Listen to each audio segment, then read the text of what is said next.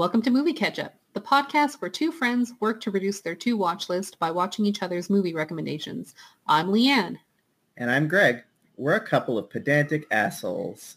Today we're talking about Someone Like You and the importance of being earnest. But before we get into the movies, let's catch up. Greg, what's been happening with you recently? Well, this is a topic I wanted to bring up that actually came up about 5 minutes ago. So one of the ways we're recording our sound for this podcast is using a bot in Discord named Craig. And I have a long and storied history with the name Craig. My name being Greg is very similar. My brother's best friend growing up was Craig, and I was constantly getting his mixed up. And I know, Leanne, you have lots of experience as well with name mix-ups and difficulties with names. And so as soon as I saw this bot enter the chat, it gave me just like a panic attack, just at the name alone. Yeah. It's great. It wasn't intentional, I promise. I know. When I was working at my last job, I would go to McDonald's for lunch most days. And the server who was there when I was going for lunch almost every day, when he asked me my name the first day, I said Greg. He said, Craig? Okay, Craig. And I didn't correct him. And that was over a year probably of him calling me Craig. And people would come up and be like, did he just call you Craig? Does he not? I'm like, yeah, no, it's fine. It's fine. Not correcting it. There's definitely a point in your life where when somebody is saying your name wrong, you just accept it with abject resignation. You're like, yeah.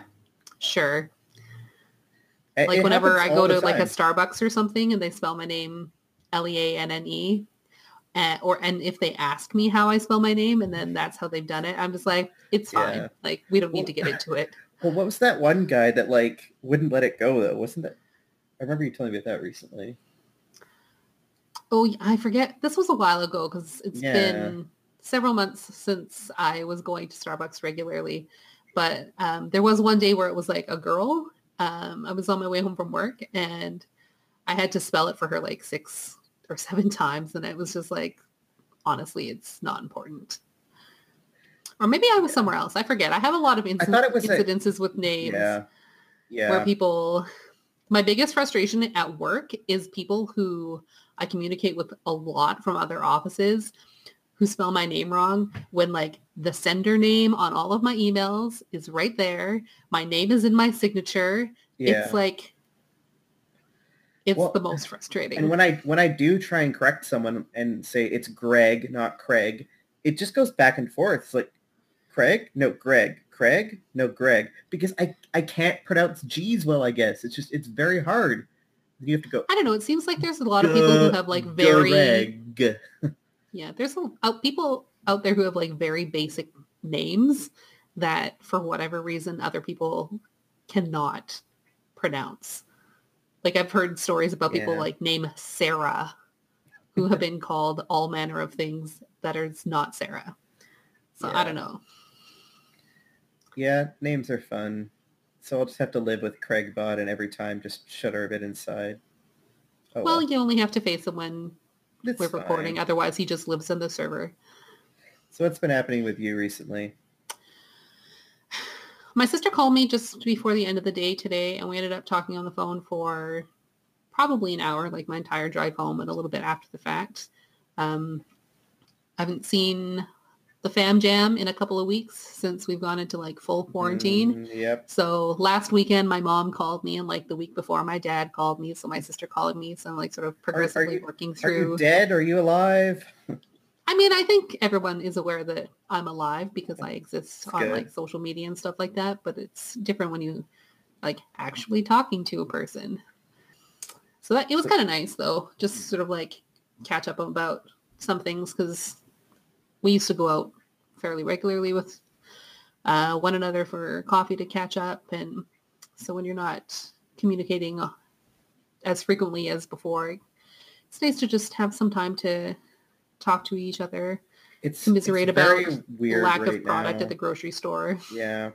It's weird right now how like family members that you like live very close to, you feel so far away from because you're just like the only way you're communicating with them is like text messages when you used to like go hang out with them and all the time and things like that. Just a very weird time in general. I The don't other know what thing, I'm doing for Easter dinner. Do you guys know what you're doing? Are you getting together? yeah, the plan is to get together. My sister wants me to come over this weekend, and I have some general household things to take care of, so I probably will. Yeah. And she was telling me how she had bought a turkey, and she's like, oh, we'll have turkey dinner. And I said, you know, we could do Easter this weekend instead of next weekend. And it was like, oh, yeah, like Easter's next weekend. So the plan is to also do some sort of Easter dinner that is, as of yet, determined exactly what that will be. So I don't know what's going on with my cousin he lives out in Mission. But I'm not like in regular contact with him, but like the only other sort of local person family wise that I haven't really heard from. So he works as a garbage truck driver. So I think he's still working all of the time. Oh, yeah. Yeah.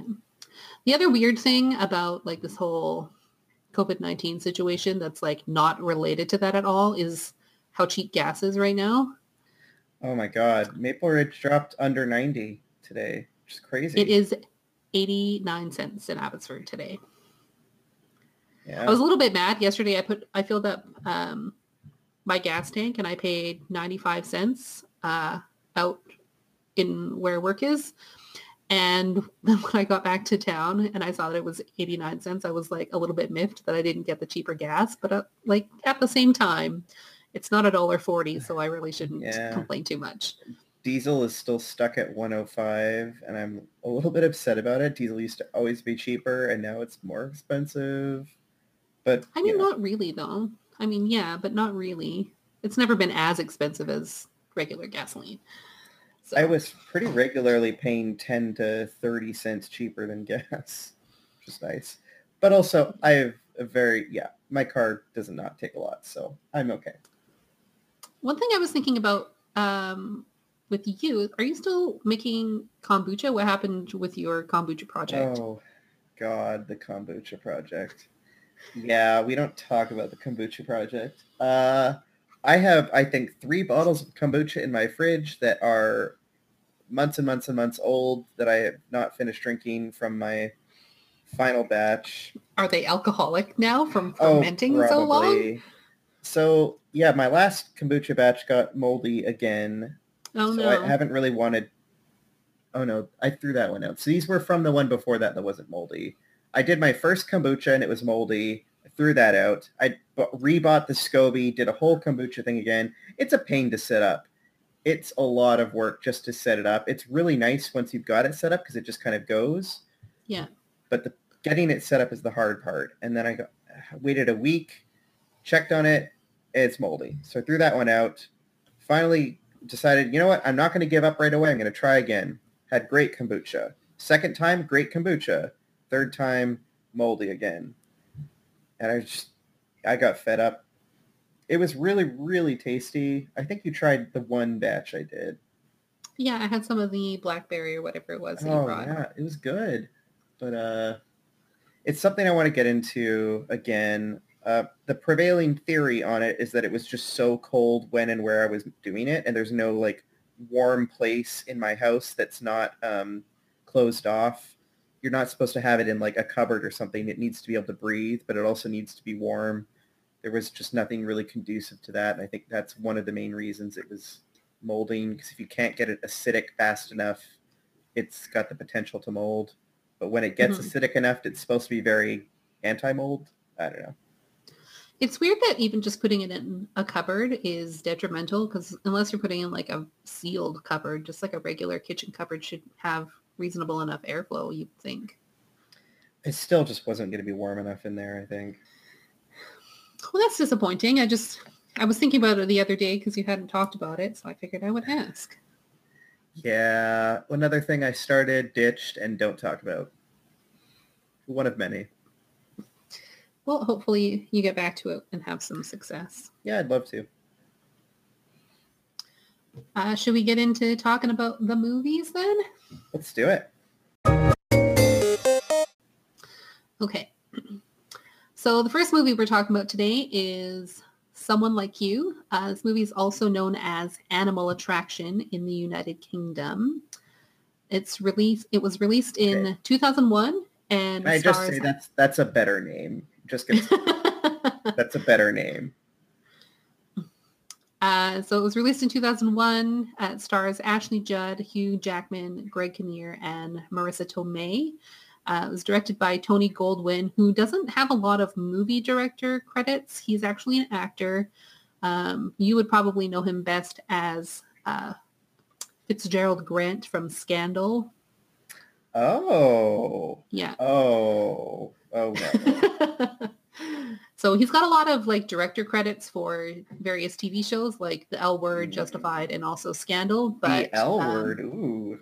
Yeah, I think he must have been in an episode of The L Word because it looks like most of the things that he's directed are projects that he's also been involved in from an actor perspective as well. Got it.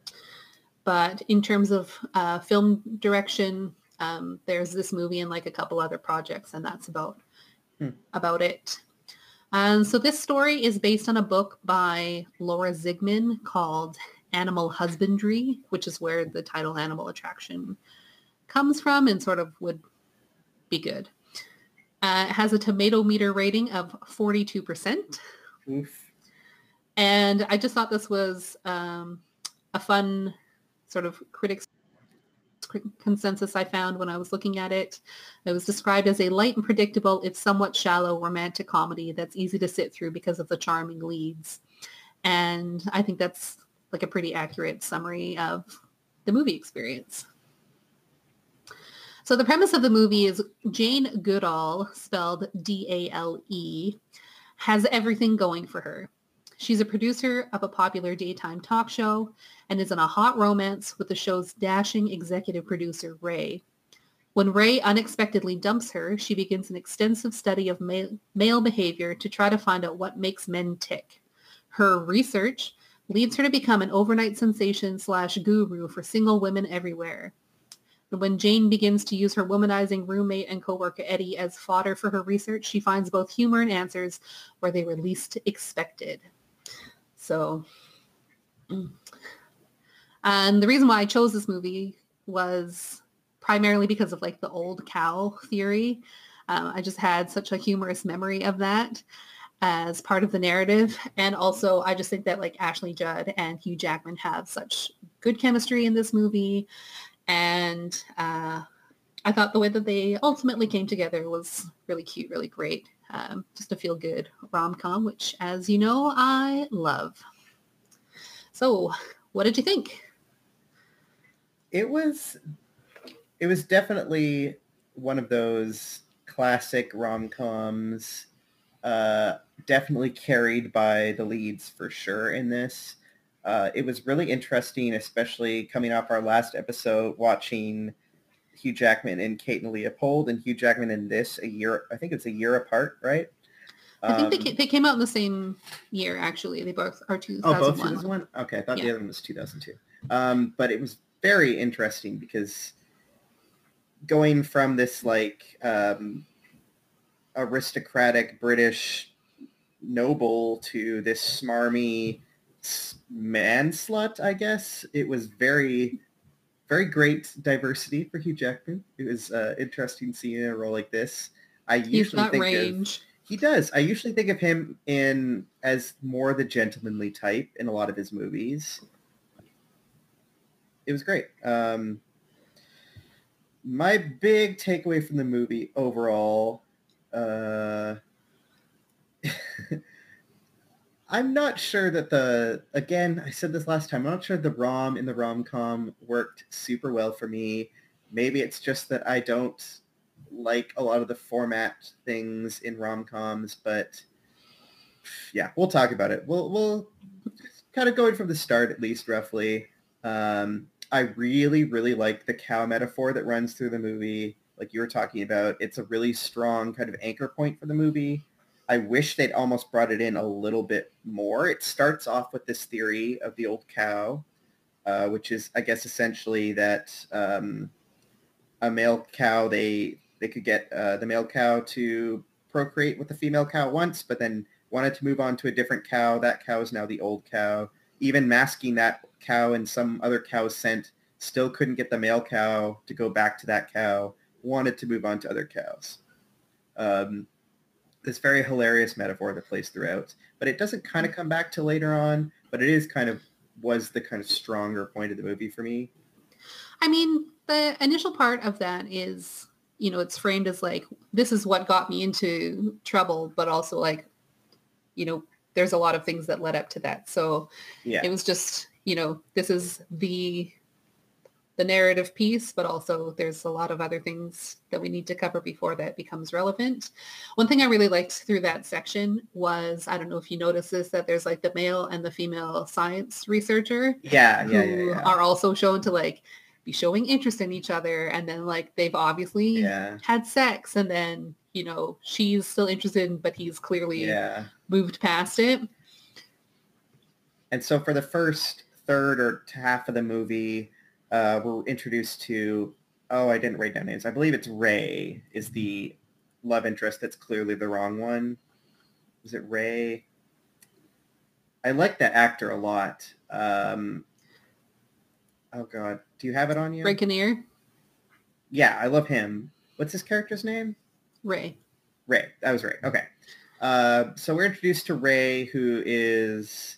has a girlfriend of 3 years, but that doesn't seem to put off, oh God, I'm forgetting her name. Oh, Jane, obviously.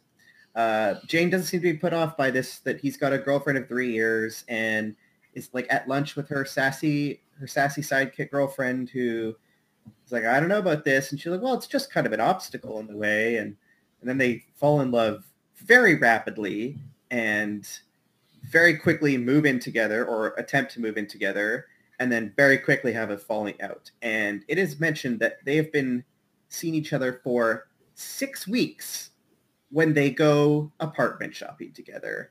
That alone blew my mind. Like, red flags everywhere. Like, he's clearly, we know Hugh Jackman, she's going to end up with Hugh Jackman. We know he's the wrong guy from the beginning. So there's that. But the fact that they're shopping for apartments when he has a girlfriend of 3 years and you've been dating for 6 weeks. He's dropped the I love you bomb, and then rapidly, bam, he's ghosting her. He's got cold feet. They go out for dinner and he breaks up with her essentially, which I know that's a trope, like going out for dinner and breaking up over dinner. For me, I would not want to be broken up with in a fancy restaurant. That seems awful. It's not so much a trope as a thing that actually happens. I read all the time about people who get taken out on nice dates by their partner and then like immediately dumped, or like they get ready and before they leave, they get dumped. The thing about the restaurant is it's a tactic that people use sometimes because they think if you're out in public, then you're not going to make a scene because you don't want to like embarrass yourself or them because they are breaking up with you in public. And not everybody particularly cares. But yeah, it's definitely a tactic that is used, but it's also something that comes up in movies a lot. Yeah, and I get the whole like, oh, we're out at a fancy restaurant, you're not going to make a scene, but like, if you think you have to take your romantic interest to a restaurant to break up with them because you're worried they're going to make a scene, they're probably the kind of person that's going to make a scene regardless. You know, and then you're just looking like that asshole in the middle of a fancy restaurant with a girl screaming at him and walking out on him. Anyways, I just thought that's just kind of a trope that always gets me. Yeah, I mean, I think the initial thing with when Jane and Ray meet and she's talking to Liz, who's Marissa Tomei's character, it's an acknowledgement that there's like obvious chemistry there, but she's not going to do anything unless like something comes of it. And of course something does, and it's never her initiation. But yeah, I agree. It comes on very quickly. It's just like they meet. I have a girlfriend of 3 years. It's crazy. I made a note that, you know, it's a good thing that, or not, it's a good thing, you know, considering the fact that this movie is like so focused on the attraction part, it's really good that all of these actors have like really good chemistry because I Ashley Judd and Greg Kinnear as Jane and Ray, like right from the moment that they're on screen together for the like first second, is like you can sense the chemistry there. So it's really, really, really good. I also think that I kind of thought they had better chemistry than Hugh Jackman and her did, honestly. That's not wildly surprising. I think Jane and I forget what Hugh Jackman's character's name is. Eddie. They had good chemistry, but they had good like friendship chemistry. That's what I wrote down. Okay, let's just skip forward a little bit. So Ray ends up ghosting her, distancing himself, and then they kind of split off. And she ends up writing these articles for this magazine under this fake pseudonym, kind of ranting about men and cows and things like this, and the cow theory. And she moves in apartments with Eddie because she got ghosted by Ray and now has nowhere to live because she got rid of her apartment after 6 weeks to move in with him, which again, 6 weeks. He had a girlfriend of 3 years. Red flags, slow down. Regardless. So she and Eddie are obviously, they're bantering. He's a slut. She doesn't like that about him. He thinks she's kind of like a prude or whatever. And then they have that great kind of typical rom-com banter, and eventually like, oh, we didn't hate each other. We actually liked each other type of thing, right? Yeah. I mean, if he was gay, then he would be like the gay best friend character. You know, he's the one that is supportive when she's crying and has all of the good advice and is just kind of like there to pick up the pieces and isn't necessarily the love interest. Yeah. Yeah. When they're getting to that romantic point, and especially that scene where I think it's after she is going to potentially get back with Ray and Ray stands her up again, and she kind of has this breakdown moment, and in swoops Eddie to kind of comfort her. But all the energy in that scene is very much like we are two very good friends. Like they kind of fall asleep in the bed and he's comforting her, but it's like not a sexual energy at all. Just the way they talk, I didn't get a lot of like that rom-com, like we're feuding because we hate each other, but secretly it's passion and we love each other. It was very much like we're two very different friends, but we have this energy and connection. It had a little bit of a sibling vibe to it. Yes, it was very sibling vibe. So I definitely, well, by the end of the movie, I didn't think they were bad as a couple, or I definitely got it by the end when they get together.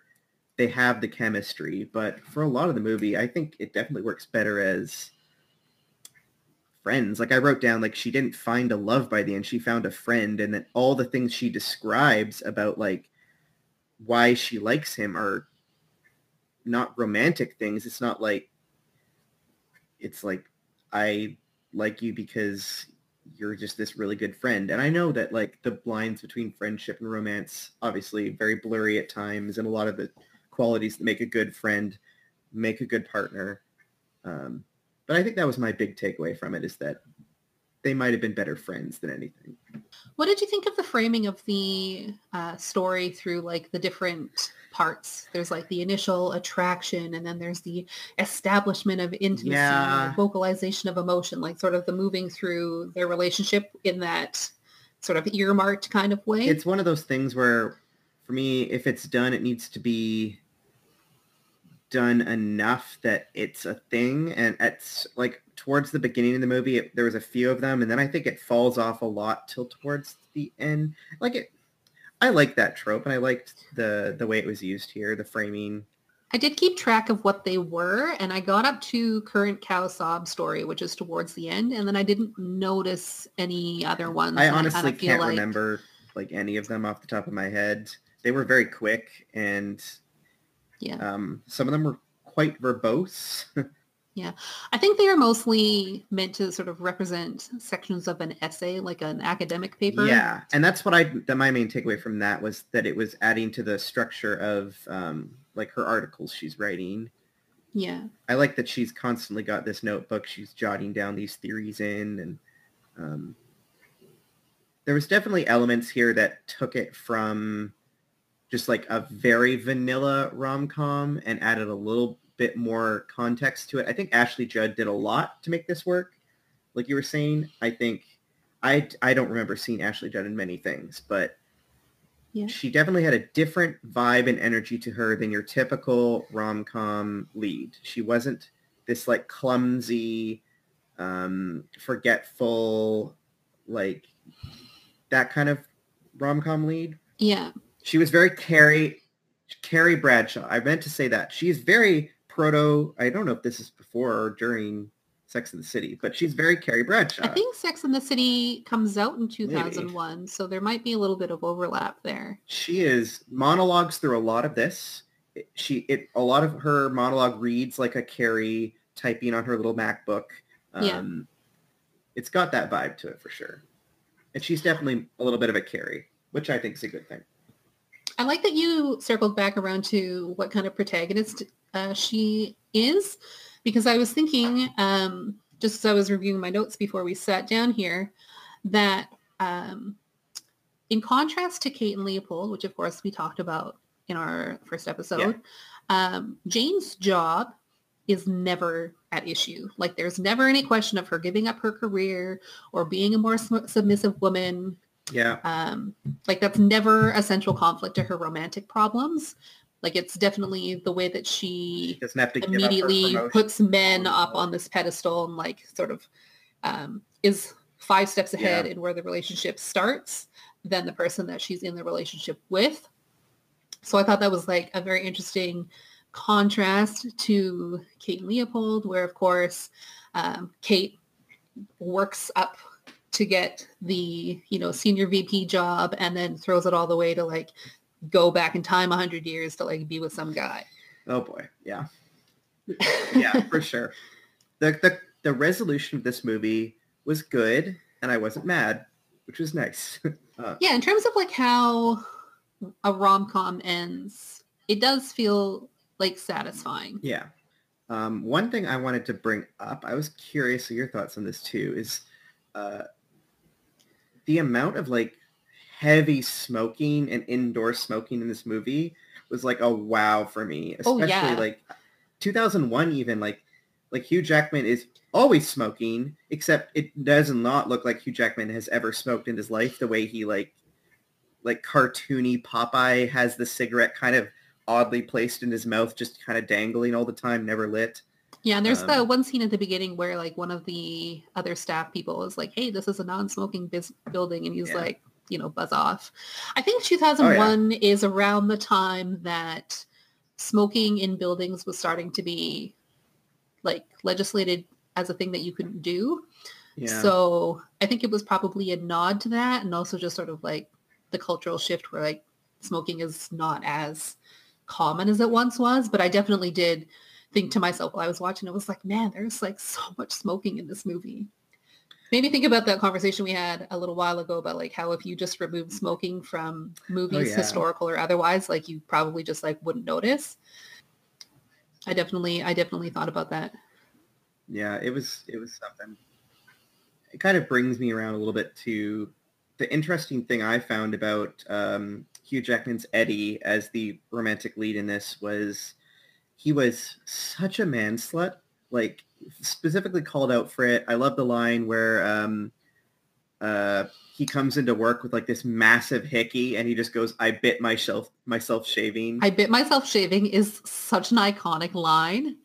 Yeah, it was truly fantastic. Great. Yeah. It's great. But like he and all the smoking and everything, by the end of the movie, he doesn't have to reform. He's not this like, oh, I got to fix him. Like he's a broken man that I need to fix. Like there's a little bit of that with like his ex that's kind of, I guess, turned him into a man slut, but it's never really a specific thing that like Jane has to like fix him or change him really. Yeah, I mean, there's an acknowledgement that like his promiscuity really comes down to with him dealing with difficult emotions, and that's just like how he's doing it, because everybody deals with a broken heart and like copes with their emotions in different ways. And that's just how he's doing it. And he's not going to apologize for it, which is something that we afford to male characters much more than we do to female characters. For sure. A couple of things just in terms of like dialogue pieces that I really loved. I Bit Myself Shaving is obviously an iconic one. Another one that I have a note of is when she goes to visit her sister and her brother-in-law, and her sister goes, "For God's sake, if you can't stick it in a Valencia, how are you going to stick it in my ass?" That whole side story with like her sister and her brother-in-law like dealing with the in vitro and their fertility issues, and like him just being a really great support for her like the whole time was so nice. Like at the end, you know, she's in the hospital and he's with her and he like brought her all of this stuff and he's just like being such a great guy. And I feel like, you know, he's really doing sort of like the bare minimum for me to say that. But at the same time, it's just like, it's really nice to have a married couple in a movie who's like not being portrayed as people who hate each other, which is so common and so frustrating. Yeah. The side plots definitely in this were, like, I liked that side plot. I wanted to know a bit more, honestly, about them. Like, they were, from the few scenes we got of the sister and him, they were quite strong characters, and just like that little bit of time we got. And even Liz, the best friend, her whole kind of off-screen side plot about the man she falls in love with who's cheating on her and all this. And I know that like the best friend character in these rom-coms is never really gets the like a satisfying subplot at all. Mm-hmm. But you feel for her because Marisa Tomei is so great, right? And you just want more. One thing that I hate in a lot of these movies with respect to the best friend, and also in this movie specifically, is the way that like both the main character and the best friend are always like, men are the worst, love is garbage. Yeah. And they're always in it together until like the other person falls in love, and then it's immediately like, love is the best and everything I've ever said before is just in the past and don't ever mention it to me. And then it's like a full 180 as soon as the relationship ends. It would be nice if somebody was just like reasonable to be like, yeah, like some guys are terrible, but also, you know, like maybe you're part of the problem. So come at it from a more realistic perspective. I know that's too real for rom-com, but I did really like, I wrote down, I liked how Liz really confronted Jane about like, hey, the world does not revolve around you and your romance. And there's like that moment where she's like, things happen with me. I have a life. Like all we talk about is you and this stupid guy. And yeah, it was like a nice little thing to add in there. I think that might have been the same time that the phrase romantic atheism was thrown around, which I wrote down, and I don't remember the context, but I thought it was great. I think the romantic atheism line is with respect to Eddie. They're in a bar and she says something to him about romantic atheism. Yeah. I know there are a couple of places where Liz kind of confronts Jane about sort of the precariousness of her relationship, where it's like, well, if he's not sleeping with you, he's sleeping with someone else, which is to suggest that like men are philanderers regardless of what kind of situation they're in. But Jane really does like bend over backwards to justify Ray's behavior. You know, like, oh, he's in a really complicated situation when he like hasn't broken up with his girlfriend. All they needed to do was stretch it out. They needed to be dating for more than 6 weeks. They just needed to make it like montage us a bit more. Like, oh, we had a great 6 months to a year where we like were in this great relationship and everything was going great.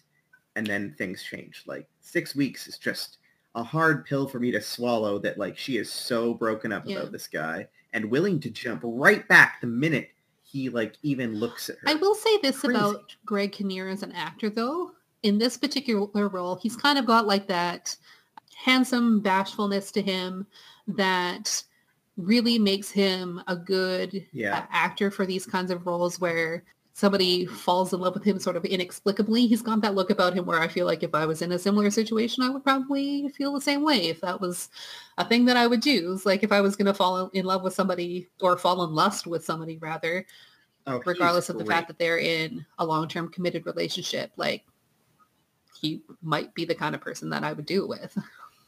Oh, for sure. So just going back to Jane and Eddie becoming a thing at the end and their whole friendship sibling vibe throughout the whole thing. A step away from that, I said it was almost amazing that Eddie and Jane end up together at all, with the way that Jane is constantly pathologizing the behavior of men at every turn, because it seems to grate on Eddie so much, the way that she's trying to like categorize everything and like isn't considering the behavior of herself or like other women or anything like that. So it's like all of a sudden, oh, they're together, which is of course the classic trademark of the rom-com. Yeah, it's a very men are from Mars, women are from Venus era movie for sure. I was listening to a different podcast that I was telling you about earlier. You're wrong about. They were doing an episode on the alpha and the weird way that humans tend to apply theories of animal behavior to themselves. And I was thinking about that a lot while I was watching this with like the old cow theory, because like cows are bovine and really are not in any way similar to humans in terms of like social behaviors. So, I mean, just because she was reading this article and she saw some similarities between her experiences didn't necessarily mean that the theory was perfectly applicable. Okay, so on our ketchup meter, what do you think? Is it perfect as is? Does it need a little ketchup or should you douse it? You definitely don't have to douse the movie. I would say for a 2001 rom-com, I don't think it needed a lot of ketchup at all, but I would definitely put a little bit of ketchup on it.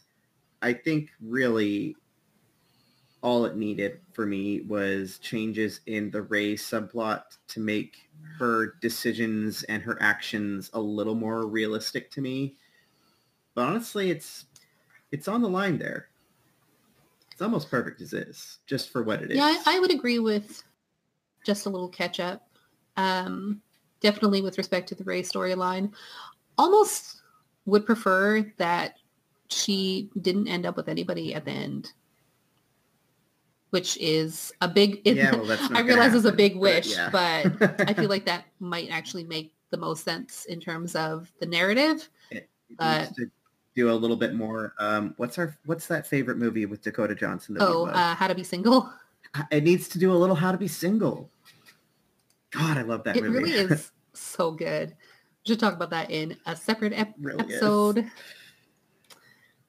We should. Any other thoughts on Someone Like You? Hugh Jackman's great. That's my thought.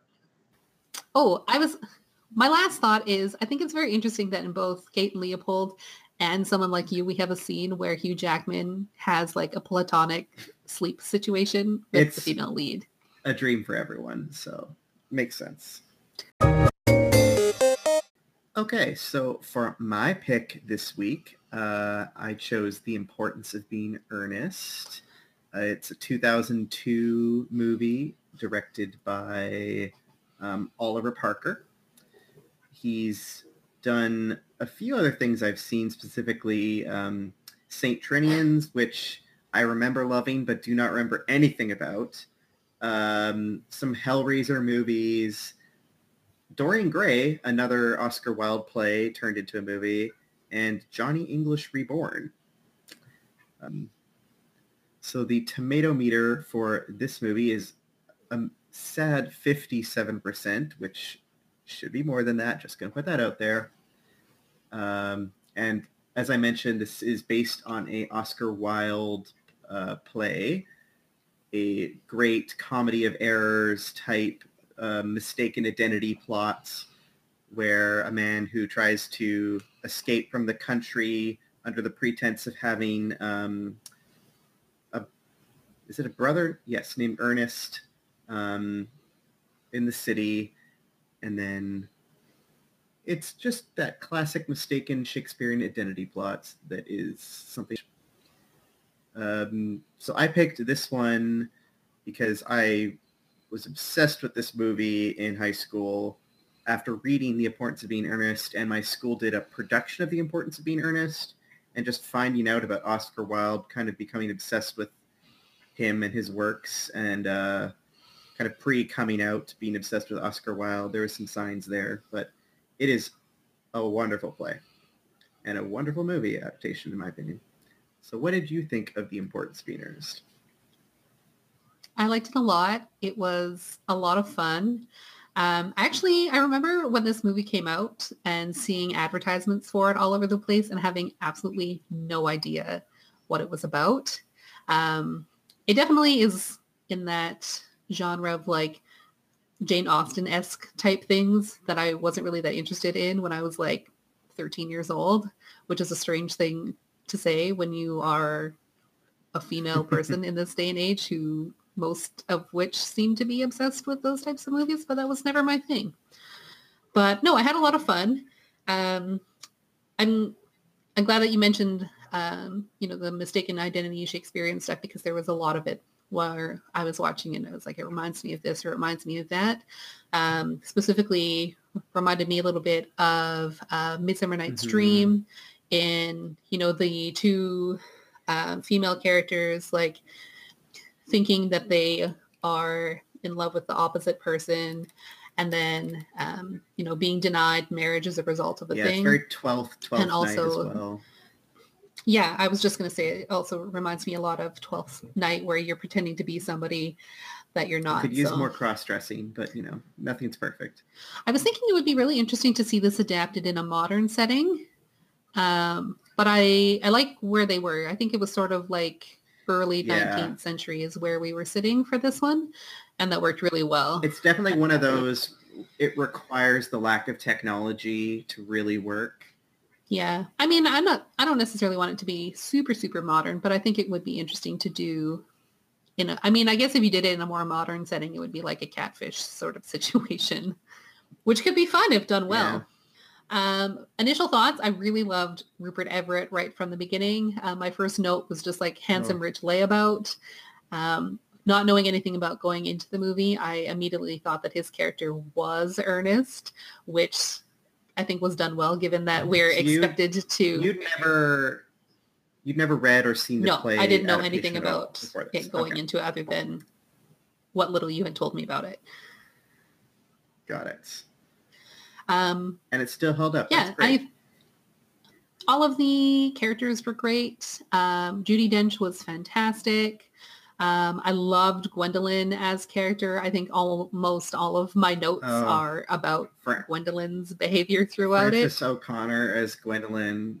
Oh, like the first time we meet her and she's talking to Ernest and she, I forget what I love the premise that like she's obsessed with just the name Ernest, that she loves him because his name is Ernest. And the point that his name has to be Ernest is just such a far-fetched concept, but she sells it so well, and the movie does such a good job with it. It's like, I had a vision when I was a child that I would marry a man named Ernest, and it's so lucky that your name is Ernest. And you're like,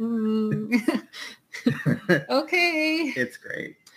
And then Reese Witherspoon's character of Cecily having the exact same kind of fascination with the name Ernest as Rupert Everett's Algie goes under the name Ernest when he goes to the country.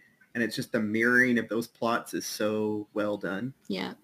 I really liked when we first meet Gwendolyn and Jack as Ernest tells her that she's perfect, and she goes, I hope not, as that leaves no room for development, and I intend to develop in many directions. Just like everything about everybody's character interaction is like so laden with innuendo. The wit, the innuendo, the snappiness of the dialogue, it's so good. I particularly enjoyed Cecily's daydreams, like being trapped out in the country, being forced to learn like German and other things that she doesn't care about, and like always envisioning the knight in shining armor like emerging suddenly through the bushes to like save her from her drab countryside life were just so good. I also liked when she's with Algie as Ernest and she's like imagining him as the knight and he's like with her but like not aware of her daydream scenario. They're a lot of fun. I love the idea that like she hasn't even met this guy yet, the brother Ernest, and he's clearly at first just kind of trying to woo her because of money, I suppose. Is that why? I think partly yes, but also Really? just because Jack has told him that he's not allowed to meet her.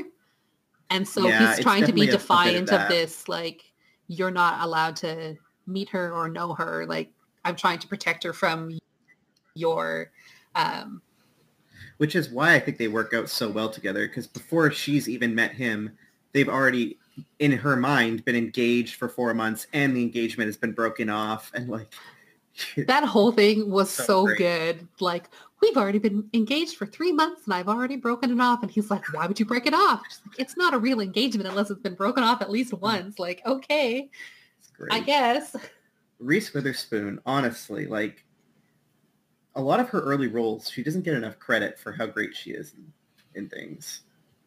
Everyone in this cast is just amazing, honestly. Oh, That's everybody definitely my really biggest commits. takeaway from it. Yeah, everybody really commits to their role. I think this movie is like, Colin Firth at his prime. And I know that might be controversial to say, but I think in terms of like his age and acting, like there's like Mr. Darcy from Pride and Prejudice, which holds a special place in my heart. But I think at like this point in his career, he's sort of like peak Hugh Dancy, or sorry, not Hugh Dancy, different actor, Colin Firth. Yeah. I like Judi Dench, just to kind of go back to her for a minute. I mean, she steals this movie. Every scene she is in, she steals. She's played this character multiple times. She was great fit for this. I love where she's interviewing Colin's Jack, or as Ernest at this point, to see if he's potentially could marry Gwendolyn. And some of the questions are hilarious. Like, do you know everything or nothing? He's like, I know nothing, Lady Bracknell. It's like, good. Like, I forget what the exact line is. Ignorance is like a delicate, exotic fruit. I wrote it down because I was like, LOL, okay. Just, sure. Just the whole interview was so hilarious and great. All the questions she asks. It's just like that like old money, like snobbery is so great. When he reveals that he's an orphan and that he doesn't know where he's from, and that she's like, you can't like say that your only origin is like a suitcase at the train like the whole thing is just it's a handbag. Everybody has to come from somewhere. Like, Jesus, lady, it's not that important. I mean, it's important.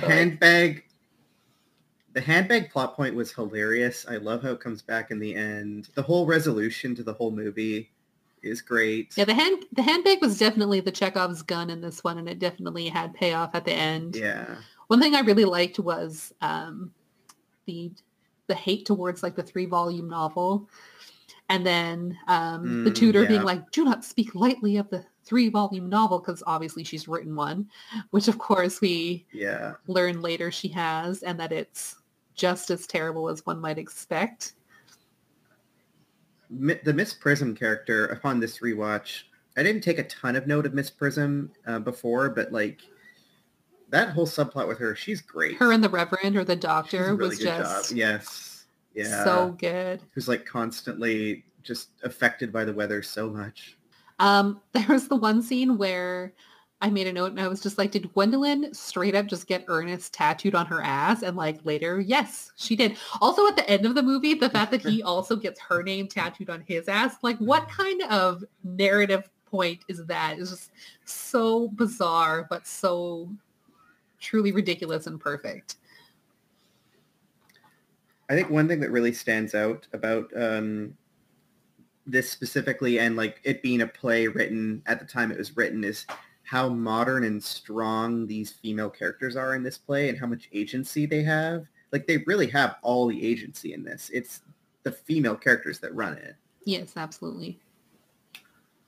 I like that this kind of the last third act, when the idea that Gwendolyn and Cecily, like they're going to be sisters when they meet. They're going to love each other. And then instantly upon meeting, they're like so sweet. And then they all of a sudden realize they're both in love with someone named Ernest. They're both engaged to someone named Ernest, who they think is the same Ernest, instantly sour on each other.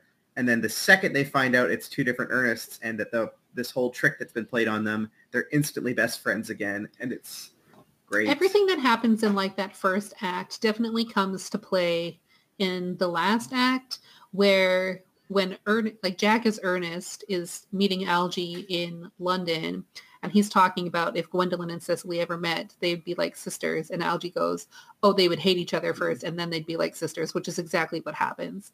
So like, there's a lot of like, the entire story is kind of immediately set up in that first act, and then it just kind of plays out exactly as laid out. All the little parts with food in this were really good too. Like the serving of cake and tea. Yeah, Cecily being like the most petty TM when Gwendolyn is like, oh, sugar is out of fashion. So she puts like 4 sugar cubes in her tea and like stares like straight 10. At her. Well, however many, but great. She's like staring straight at her like, oh, sugar's out of fashion. While she's like dumping sugar into her tea. Just so good. Yeah. And then the whole muffin thing with LG and Jack just How can you sit there calmly eating muffins when we're in this horrible trouble? Well, I can't eat muffins in an agitated manner. The butter would probably get on my cuffs. One should always eat muffins quite calmly. It's the only way to eat them. Oh, gosh. The banter is just so great. Honestly, looking at quotes, there's just so many good quotes from this whole thing. Yeah, I made a note. It would hardly be a serious engagement if it hadn't been broken off at least once, which we already touched on. Yeah, all of the quotes that I sort of particularly liked, I've mentioned already. I especially liked at the end when, the importance of being earnest is still at play, and they're looking up to find out what Jack's father's first name was so that he could make sure that it's what it's supposed to be. And it's like in that moment that he decides like, it doesn't matter. I'm going to be my own person. I want to marry Gwendolyn. My name is Ernest. And anybody who says differently can go fuck themselves. Yeah, I think in the play, if I'm remembering correctly, I don't think it's super insinuated that his name isn't Ernest. I think like that is like that final twist is, oh, his name actually is Ernest. That was his name. And that's kind of like the funny, his name actually was Ernest the whole time of it all. But I almost like it better in this where he fakes it. Yeah. And just chooses his name. Yeah, I think like taking ownership of your own identity after, basically having to do so your entire life up until this point feels much more satisfactory than like, oh, actually his name has been Ernest this whole time. It's like if it means that much to the woman that you love and for your own identity to be that person, then you just be that person. And all the dream sequences of Cecily's obviously are also an additive for the movie, not something they would do on stage. I thought those worked really well. Like all the adaptations from this scene, this staged a few times as a play, I think they used the medium of the movie very, very well. Even just the set they got for the country home was so good. Yeah, the coloration of the movie, like the brightness of the colors was really beautiful. Like the whole movie is really visually stunning. The costumes are great. Every dress that Lady Bracknell wears being so ostentatious. I said these stories have so much awkward matchmaking. And part of that was like with the tutor and the doctor where, it's like, oh, the doctor said that he wants to see you here. And then like, in the vestibule. And it's like so obvious that they're into each other, but it's so awkward as they're like not admitting it to themselves, not admitting it out loud, but like everybody can see it on the face of it. And then, like Algie's trying to court Cecily as Ernest, and like Jack as Ernest is like trying to court Gwendolyn, and it's just like this whole, it's great. And of course, it's a true comedy because it ends in multiple marriages. Oscar Wilde taking a note from Shakespeare in that regard. It's very Shakespearean for sure. Yeah. Any other thoughts on the movie? I think we mostly captured it. It was a lot of fun. I enjoyed it a lot. I think now that I've seen it, it's probably something that I might return to. It's just like a feel-good thing to put on. Just because it's very over the top, sort of. Oh, for sure. Yeah. I will definitely add as well. So when I went to go see this movie, I have a DVD copy I found at Value Village a few months ago maybe, which is kind of what sparked This Is My Choice. And I went to pop it open to stick it in to watch it for this. There was no DVD inside. I did not check it before I bought it secondhand that there was actually something in the DVD case. So now I just own a case for this movie. That's so disappointing. It's very disappointing. I need to find this movie again. So what would your rating be? Is it perfect as is? Could it use a little ketchup, or would you douse it? I think it's perfect as is. It's a really good adaptation from an existing work. And the casting and everything just like really, really worked for this kind of story. And it's just like a lot of fun. Yeah, I agree. I think it's perfect as is. Like, there's no person in the cast for me that stood out as not quite doing as good or not rising to the level of everyone else. And when you've got like Rupert Everett and Judi Dench, you really have to like rise to that level because they're both doing a lot. I thought everyone rose to that level. It also really helps that there's only like really 5 characters on screen at any given time, except for a very faithful adaptation of the play. Some of like other than like the background staff at the Country Manor and like the background characters at the club when they're in London, who don't really add much to the film overall. Like the main cast is really, really strong. And Algie's butler as well, who one of my best friends played in our high school production, who I thought was hilarious in it. Much smaller role than I remember. Yeah, they're fantastic. Just like putting up with Algie's antics the whole way through is just a lot of fun. All right, well, that's it for us this episode. Join us again when we catch up on another movie and with each other.